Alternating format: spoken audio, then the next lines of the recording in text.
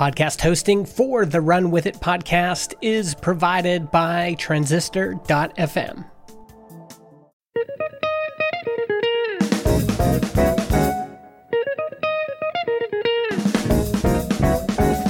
Welcome to Run With It, the show that brings you untapped business ideas from successful entrepreneurs. My name is Chris Justin, and I'm here with Ethan Janney. Ethan, how are you doing today? Wim Hof. Wim Hof. Are you aware of Wim Hof? I am aware of Wim Hof. I think that we recently got into Wim Hof breathing around the same time. I just took a cold shower before doing this call, which is pretty rough in Pittsburgh. I've done a few cold showers recently, and I've been doing Wim Hof breathing every morning around 9:30 a.m. my time for a couple of weeks now. It's pretty cool. That is a good way to get your energy going before meetings that you have, which is going to be the subject of our conversation here today with Tyler. Yeah. Kind of. Yeah. I mean, notes, meetings, whatever. Okay. Yeah. Meeting notes. Yeah. Tyler King is the CEO, founder of Less Annoying CRM. He is also the host of the Startup to Last podcast. And he is bringing us this idea to help facilitate meeting notes. So Tyler, tell us about how you came up with this idea. Basically, think that generally speaking, there's a huge lack of tooling around meetings. It's an interesting space to me because everybody has meetings. Almost all the meetings are the same. Like, go to big companies, small companies, anywhere around the world, people go in a room and talk and then leave. It's pretty similar. But there are very few tools. There are a lot of tools leading up to it. How do you schedule the meeting and this and that? But when you're actually in the meeting, there's not a lot of tools to make the meeting go well. So just in general, I think that's a good space.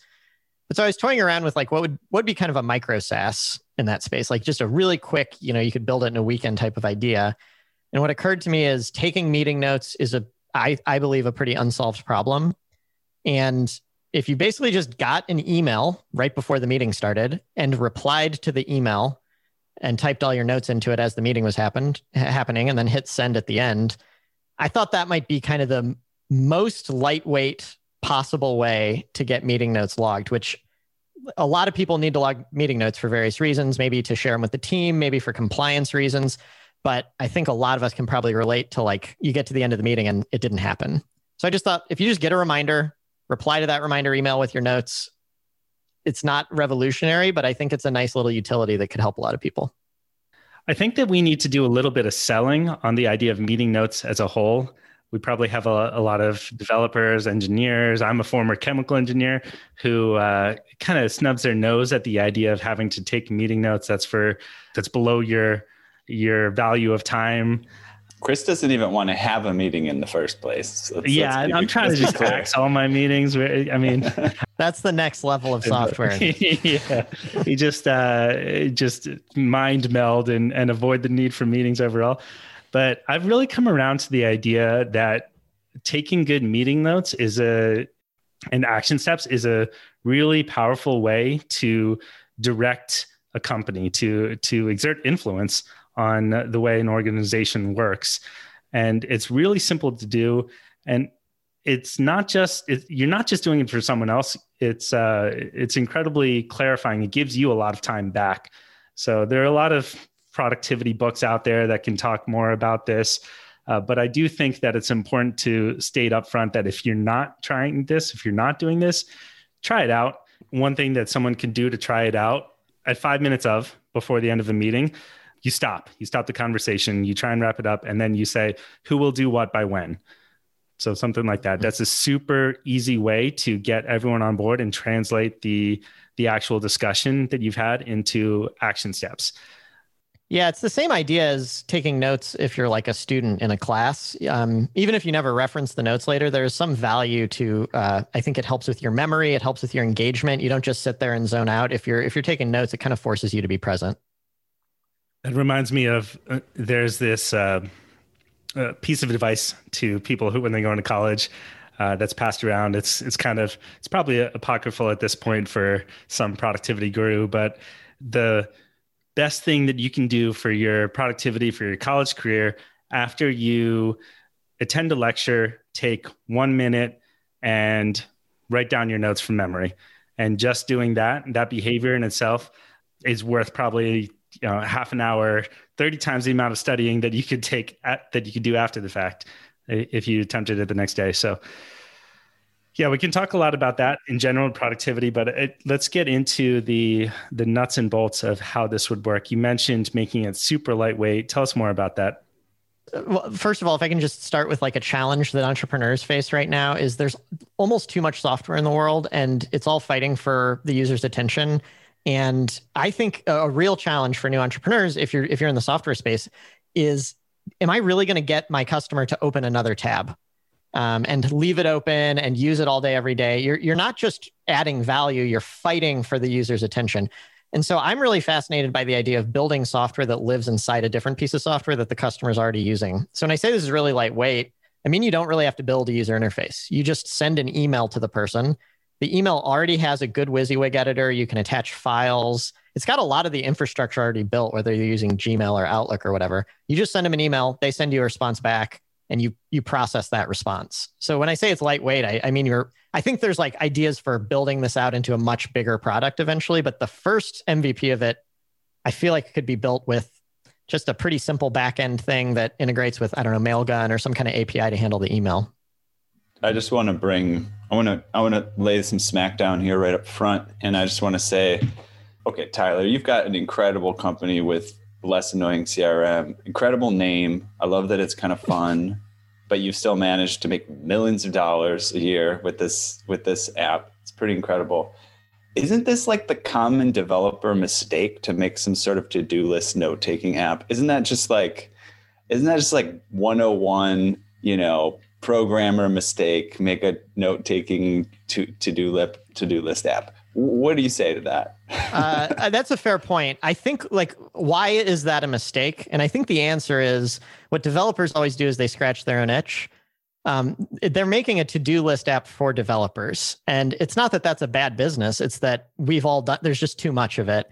I'm taking this from the approach of Less Annoying CRM serves very small businesses. And I'm not talking about startups. I'm talking about like insurance agents and stuff like that. The types of people that probably a lot of the listeners of this podcast don't think of as a business, right? It's too boring almost. We sell to the boring businesses. This is an idea that I think appeals to boring businesses. So yes, it is in a somewhat competitive space, like you're saying, but I think there's a lot of opportunity building these tools that are kind of oversaturated, but building them for not tech startup people. I wonder if there's a way to make this without even coding. I'm picturing a Zapier integration.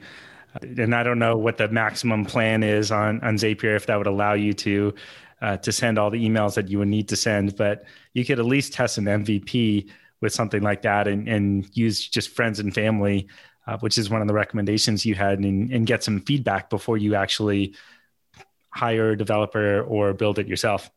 Yeah, I'm not a no-code expert, although I'd say I'm like intermediate level no-coder, and definitely most of the components of this I think would be pretty straightforward to do. If you could build the whole thing, that'd be a great, I think that'd be pushing the boundaries of what no code could do, but possibly within the boundaries. Yeah. The key thing to me is to reduce the friction of it. And because you're trying to change people's habits. Mm-hmm. And whenever you're trying to do that, of course, people are pressed for time and they're maybe stressed out about having to present to management or whatever it is. It's really hard to try something different. And the difference between just a little bit of friction and no friction, it makes all the difference in the success of an app. So to me, it's much more important to figure out that aspect of it than the actual back end technical piece, because all of that can be solved. Yeah, 100%. I agree. The nice thing is, if you get the email, there's not a lot of opportunity for friction here, I don't think. You get an email and you reply to it. I feel like probably everyone can visualize the product here. One thing I want to get to here, I'm actually really excited about. I don't know why. I think it's because I just did a little bit of research on Chrome extensions and things like that. Is that what you were envisioning? Or is it literally just you're in your email, you write an email, you get back, there's no fancy extension involved. It's just kind of almost like an email reminder service that has some sort of translating skills into specific types of notes or something? I have a problem, which is I always make ideas bigger than they should be. So yes, I think it'd be really awesome to have a Chrome extension. And then I think you could almost iterate this to one day having a CRM. Like, please don't, because then you'll compete with me, and that makes me sad. But like, I think you could build this into a very robust tool. But if you were like, I'm going to a hackathon for a weekend, I think you could launch something that would be useful to people with just an email, no Chrome extension. The only interface would basically be you have to authenticate. You have to authenticate with their calendar somehow. Like, the tool is going to be syncing back and forth with their either Google or Outlook calendar, so it knows when they have events scheduled, and then it can just send them an email, 5 minutes before the event. I don't think you need more than that to start. But yes, there's Chrome extensions and all kinds of other stuff would be nice ways to spice it up. I think one of the big challenges is how do you monetize it?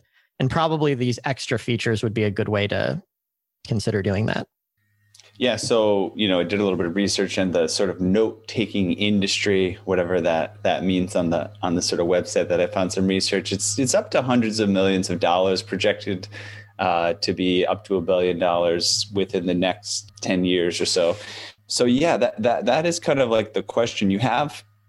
I can see how you have all these note-taking apps like Evernote is a great example. Mm-hmm. I remember watching the founder of Evernote pitching his Evernote app back in like the late 2000s in a little personal video and how cool this little new thing is. And then it became huge, and you've got, Todoist, you've got, what's the one we're using a lot lately as we take There's notes? Like Notion is a big one. Notion is becoming, I never heard about it. And now it's like, but yeah, so I think it seems where the revenue is though is in assisting people to organize the notes or do something cool to help facilitate what you can do with the notes versus like reminding them to take the notes. Because it seems like that's where we're at with this one is that the simple value add here is, do you actually take the notes in the first place, right?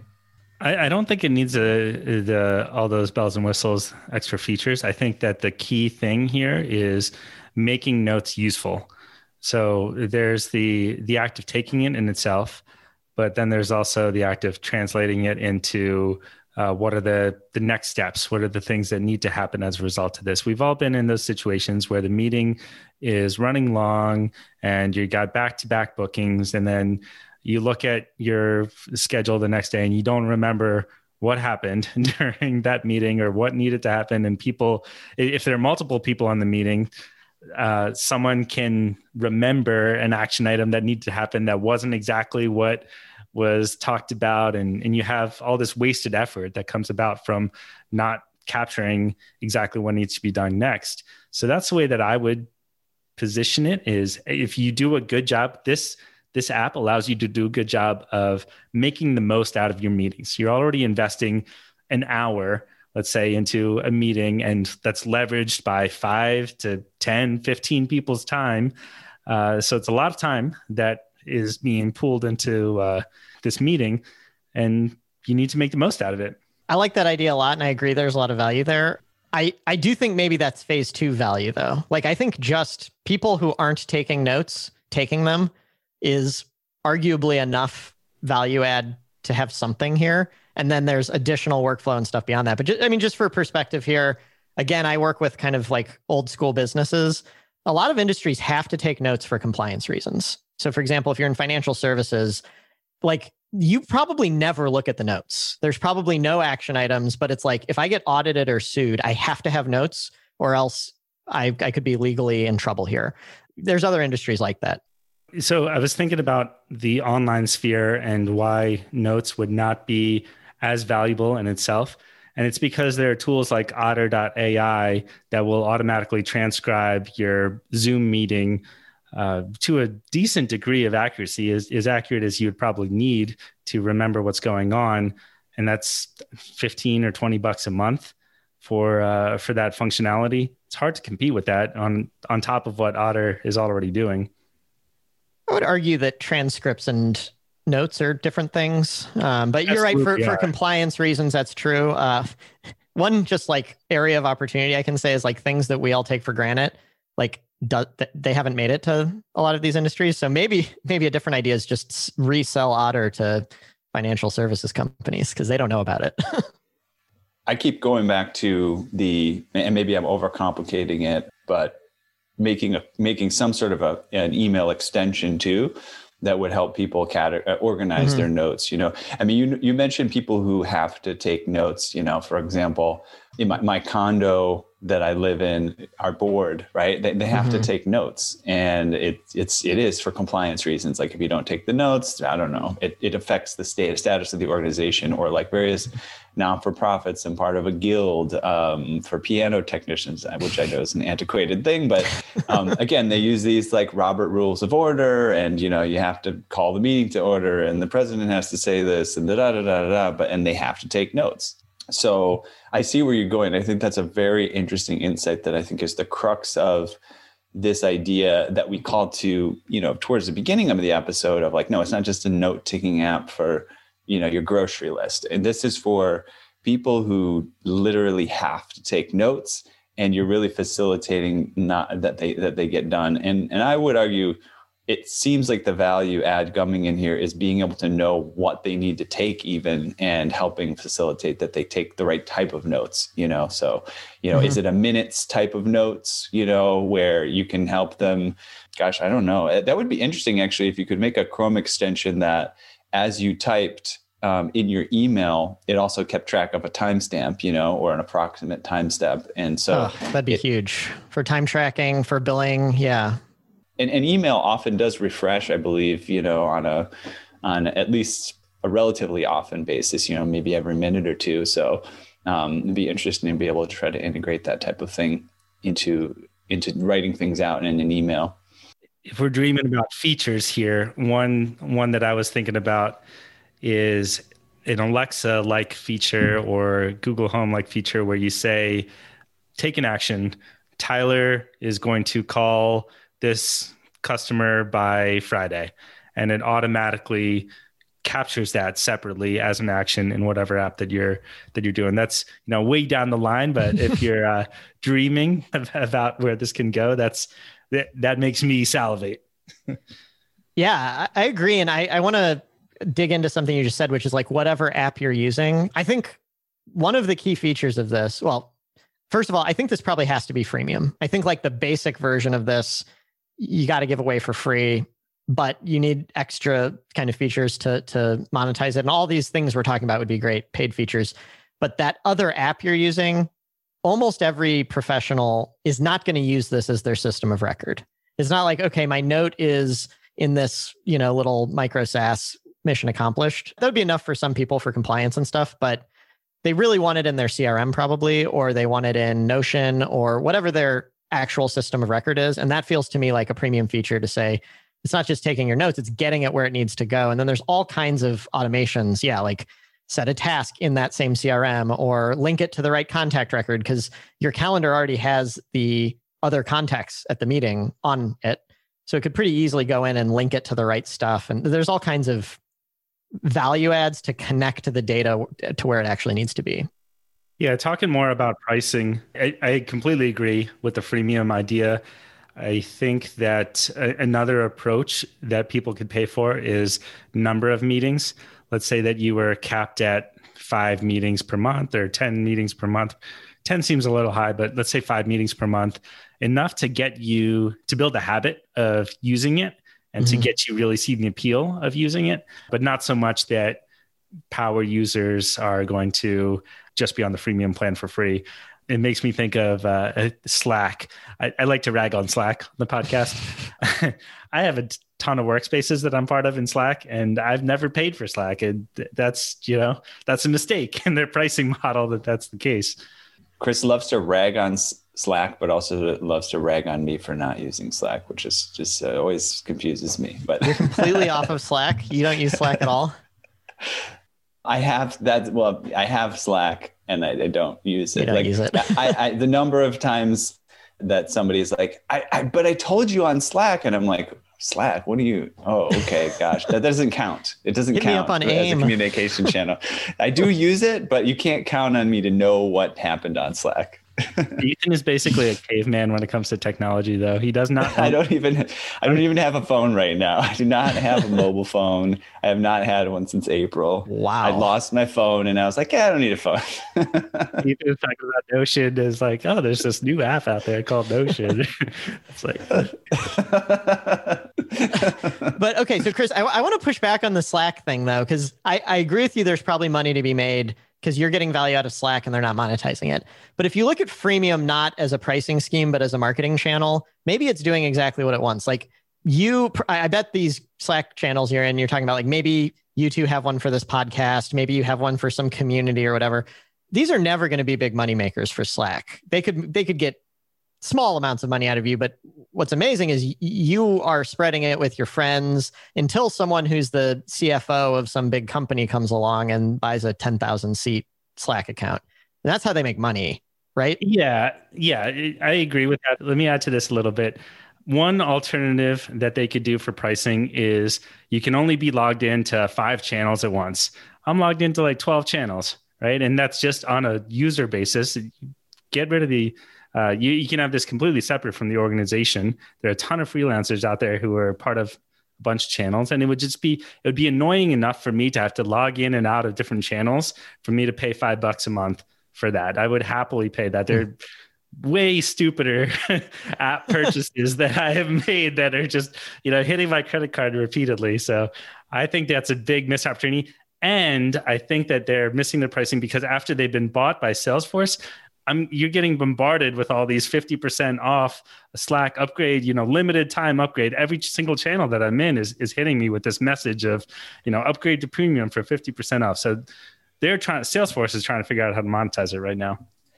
So this is an interesting strategy the listener might be interested in, brought up by Nathan Latka, who's kind of grown increasing popularity in the starting a business space over the past several years. He actually He recommends or has promoted a way of starting a business, a software business that he thinks is relatively simple. You find a Chrome extension that has some good reviews, has a good number of good reviews, has a good number of users on it, but has not been updated in a year and is a free app. And you buy it and you put up a paywall immediately. And all of a sudden, after 2 weeks of using the app or 3 weeks or whatever it is, once somebody gets in the habit, you go, it's just going to be like $5 a month. So if you really want it to keep it, like you're going to have to pay a fee. And the thing is, apps like this are built by people who probably don't care about it anymore, right? Like they built it, they thought it was going to be something, then they got distracted, they did something else. And so what you can sometimes get an app like this for maybe a few $1,000 really. And then you can monetize it. You can double down on it and reinvest in the money that you made monetizing it. You can start promoting it. And on top of that, you get a user base. You've purchased a user base. So if there's, there can be up to 1 million people using some app that you could get for $10,000 or something like that. And now you can start marketing to those people. So if there's a note-taking app or there's some sort of existing Chrome extension that is in alignment with starting this type of a business, you can actually purchase a user base up front and then just start slowly marketing to them about that this is a product that they might be interested in. I want to ask Tyler, let's say to build this idea, you obviously have development chops. So you're advantaged in doing so, but what would it cost you in time and money to get this idea off the ground? I really don't think it would be much. You mentioned no code earlier, and I don't know enough to say if it could be. It seems possible if it could be done with no code, in which case just do that. Great. But if we're eliminating that as a possibility, there are these services. So the one we use at Less Annoying CRM is called Mailgun, and it'll send email for you, which honestly is pretty simple. But more importantly, it'll make email addresses where someone can send an email to that address, and then they'll parse it, pull the files out, clean it up, and then send that to your server, almost like a form was being submitted. So technically, it's pretty easy to handle incoming emails. This 11 years ago when Less Annoying CRM started, this was actually really hard, and now it's super easy. So I think you just need a server. It's a pretty low capacity server. Like there's not a lot of traffic going on here. It's just you get some emails coming in, and you log them. That's one side of it. You need a database, but I mean, just anyone who's ever built a web app, this is just like boilerplate on every web app. There's nothing special going on here. The only slight complexity I see is integrations are hard, and you need to integrate with their calendar for this to work well, because you have to know when the events are happening so you can send them an email about it. I think Fantastical uses Chronify to connect to your calendar. Okay. Yeah, I didn't know about that. If there are easier ways to do it. We at Less Annoying CRM, we have like from scratch built Outlook and Google integrations, and it's a pain. But yeah, it doesn't surprise me to hear there's easier ways to do it than that. Yeah, well, I guess if you're trying to do it without spending any money, then Chronify wouldn't be the best option. But they do have unlimited API calls for $99 a month. Yeah, that sounds great. And the nice thing about this, even if you do it my way, the hard way, it's not like we sync full events back and forth, recurring event logic. We do edits and stuff like that. This is purely just pull down their calendar and send a reminder email when an event's about to happen. As far as integrations go, it's pretty straightforward, I think. So I wanted to bring back this concept of niching into an industry where they really need to take notes. I did a little searching online, like, is there a note-taking app for the legal profession? And I found some articles, and they basically just listed existing note-taking apps like Evernote or, basically whatever's out there. So that's actually quite fascinating because if somebody's going to write a blog article like that, it probably means there's at least some market for people saying, I'm a lawyer, I want a note-taking app. But whenever you get people using something that's in existence that isn't quite right, but that's what they use, there's an opportunity there to niche down and offer them what they actually need. I'm curious if we think this is a good option to actually pick the niche of, say, lawyers, and then start marketing to them. And really this starts out, or maybe even stays, a legal note-taking app, which really caters to the needs of lawyers, for example. I think legal would be a good place to start. My concern with niching down is I think throw out what I said about freemium. Like freemium kind of requires a mass audience. And I think part of kind of like what we were talking about with Slack, part of the idea is a lot of people who maybe aren't your target customer would use this and spread the word about it so that you could find those lawyers and those financial service people. If you were going to niche down, I think just charge for it up front and do more of a direct SaaS play, in my opinion.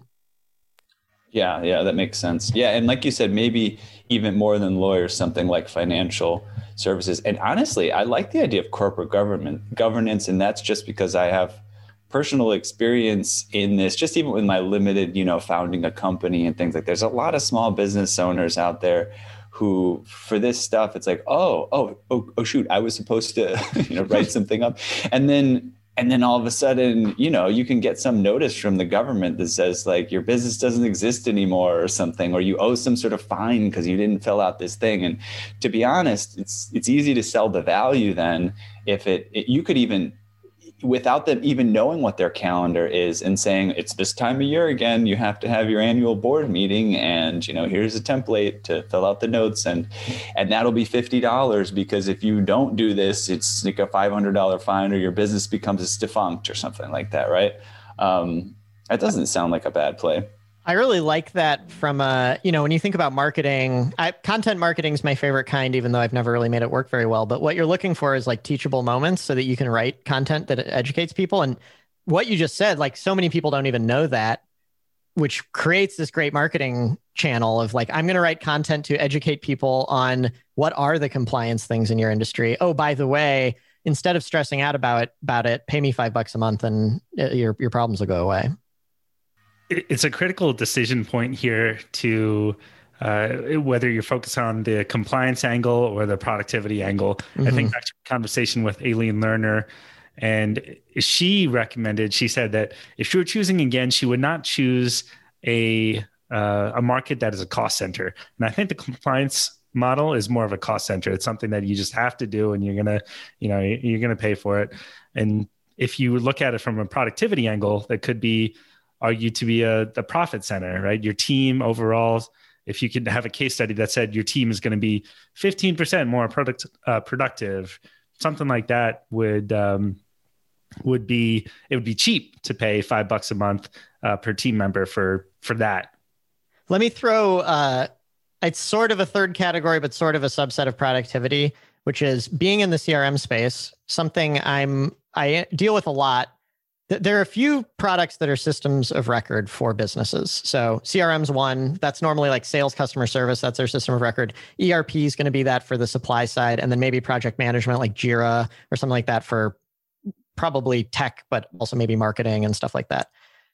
These tools, having correct data in there is hugely valuable to the executives at businesses. The director of sales needs notes in the CRM, and more than just notes, needs what's the expected close probability, what's the deal size, things like that. If you could view this sort of as a productivity tool, but also as like a data like accuracy tool, which is, I like your point about cost center versus profit center. Having more accurate data is a profit center, I think. So that's another angle to take here potentially. So that if it was $5 a month, that's around $60 a year per client. There's plenty of people who are starting businesses, starting corporations, having to deal with corporate governance. So there's quite an audience there. Are we looking at maybe getting a 10,000 people, 100,000 people on a platform like this? I would expand the audience beyond the corporate folks. I'd say freelancers would be likely to use this. I would happily use something like that, something that made my meeting notes better. I mean, you could say that could increase client retention, make it easier to create monthly reports, things like that, some people would be happy to pay $5, $15, $25 a month for something like that. I think you could like daydream this as a multi-million-dollar a year business, but I actually think one of the beautiful things about it is a lot of new entrepreneurs who haven't done it yet are better off starting with something a little bit smaller because there's kind of less competition. It's easier to sell something like that. Like the more if you want to charge $50 a month, great, but you have to have something really, really good. The numbers you're throwing out sound a lot, by the way, like Less Annoying CRM. We have 24,000 users paying us about $10 a month, which comes out to $3 million a year. It took 11 years to get here. I'm sure many companies do it faster than we did, but like it can be done and it's a really, really long slog. I think the beauty of this is you could launch something in a week and get a little bit of revenue. And then from there, you could either say, okay, I'm going to start offering all this more sophisticated stuff. Or you could say, great, I've got my first SaaS under my belt. It's maybe paying enough to quit my day job. If you're familiar with Rob Walling's stair-step approach, this seems like maybe like a very, very unambitious first phase of building software to me. I think you're spot on. Going back to Nathan Latka, who I brought up earlier, I think it was an excerpt from his book that I found posted somewhere online, but he was making a list of where all his revenue comes from. And that very app that he started, according to his own theory, was a sending later app, Chrome extension, right? So you go into your Gmail and it's just a thing where you can schedule that it'll send later. Some company they had that, but they weren't monetizing, bought it. And basically he grew that to make $6,000 a month, from no revenue at all, basically. But he shows how does he make his money? And yeah, he's got the 6,000 incoming from that app, and he's got some other project where he has 6,000. And yes, he does have now like 50,000 a month in revenue coming in from podcast advertising and something else. And he's got a real estate investment, but yes, that could get overwhelming if you don't know how to manage it all, but there's also the cry to diversify, and so if you do have multiple things under your belt, you use it as a practice for later. I think that's an interesting strategy. You have a lot of optionality here. You could expand it. You could have it be a small thing. You could sell it. I think that's a good place to wrap here. We could talk about this all day. To the listener, let us know what you think about this episode. What do we get right? What do we get completely wrong? What are some different action steps that you would take? If you attempt this, tell us, email us at update@runwithit.fm. You might have a chance to get in front of Tyler and maybe even partner on this idea. You get someone who's been super successful with Less Annoying CRM. Tyler, where can listeners go to learn more about you? So I'm on Twitter at Tyler M. King. The podcast you mentioned earlier, Startup to Last, and we are podcast network fellows. We're both in the Indie Hackers Network. And then, lessannoyingcrm.com is kind of my main gig. So that's what I've been working on for the last 11 years. And it's been great spending time with you, Tyler. Great to meet you. Yeah, thanks for having me. This is great.